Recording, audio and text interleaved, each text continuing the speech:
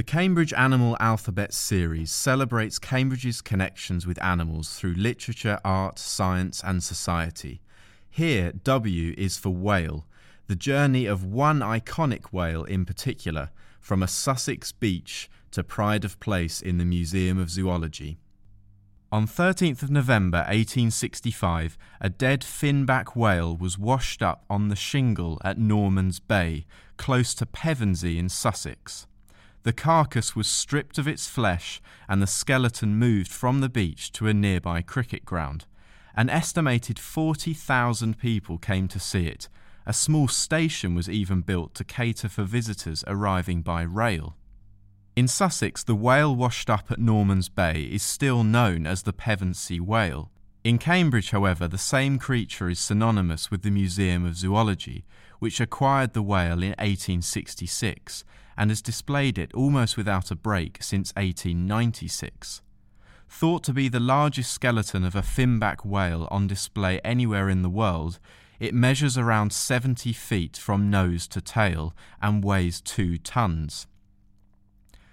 The whale skeleton is such a Cambridge landmark that since June 2015 it has even had its own Twitter account, whale_whispers.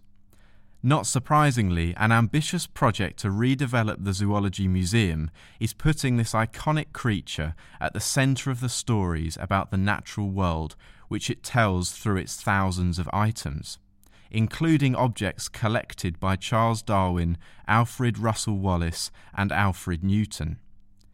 Visitors to the newly built museum will enter a glass hall where the whale will take pride of place. Suspended in an atrium, it will be surrounded by skeletons of 5 smaller whale species. A sound installation of ocean songs performed by local groups, blended with whale calls recorded out at sea, will provide a backdrop. A display will tell the history of the whale, complete with letters about its purchase for the first time. To allow the museum to be rebuilt, the whale skeleton was taken apart and stored in various locations in one of Cambridge's main teaching and research sites. A crane lifted the animal's skull to a safe place where a weatherproof shed was built around it. The existence of the finback whale at the centre of a university museum is tribute to the far-sightedness of William Henry Flower, conservator of the Museum of the Royal College of Surgeons, who rushed to the south coast to see the dead giant a few days after it was washed up. Flower quickly wrote to John Willis Clark at Cambridge's Museum of Zoology to suggest that he acquire it. More than a year passed, however, before the whale was transported to Cambridge. It changed hands several times and was put on display at Hastings Cricket Ground. Visitors who paid to see it were even treated to music played by a band standing between its jaws, and on one occasion the sight of 68 children standing in its mouth. A poster speculated in a fanciful vein about the whale's origins.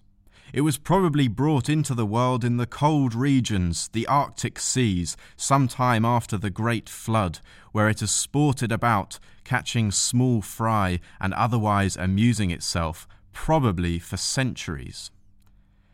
In Cambridge, the whale was for more than 80 years suspended high up inside the main gallery of the original Zoology Museum. It then spent a period in storage. When, in 1996, the museum received a major makeover, it was moved to a balcony above the main museum entrance. Bringing the finback whale skeleton into the heart of the refurbished museum will give it new prominence. The museum is scheduled to reopen in 2017. Next in the Cambridge Animal Alphabet, X is for an animal that became a must-have item in 15th century cabinets of curiosities and which has several surprising physiological traits.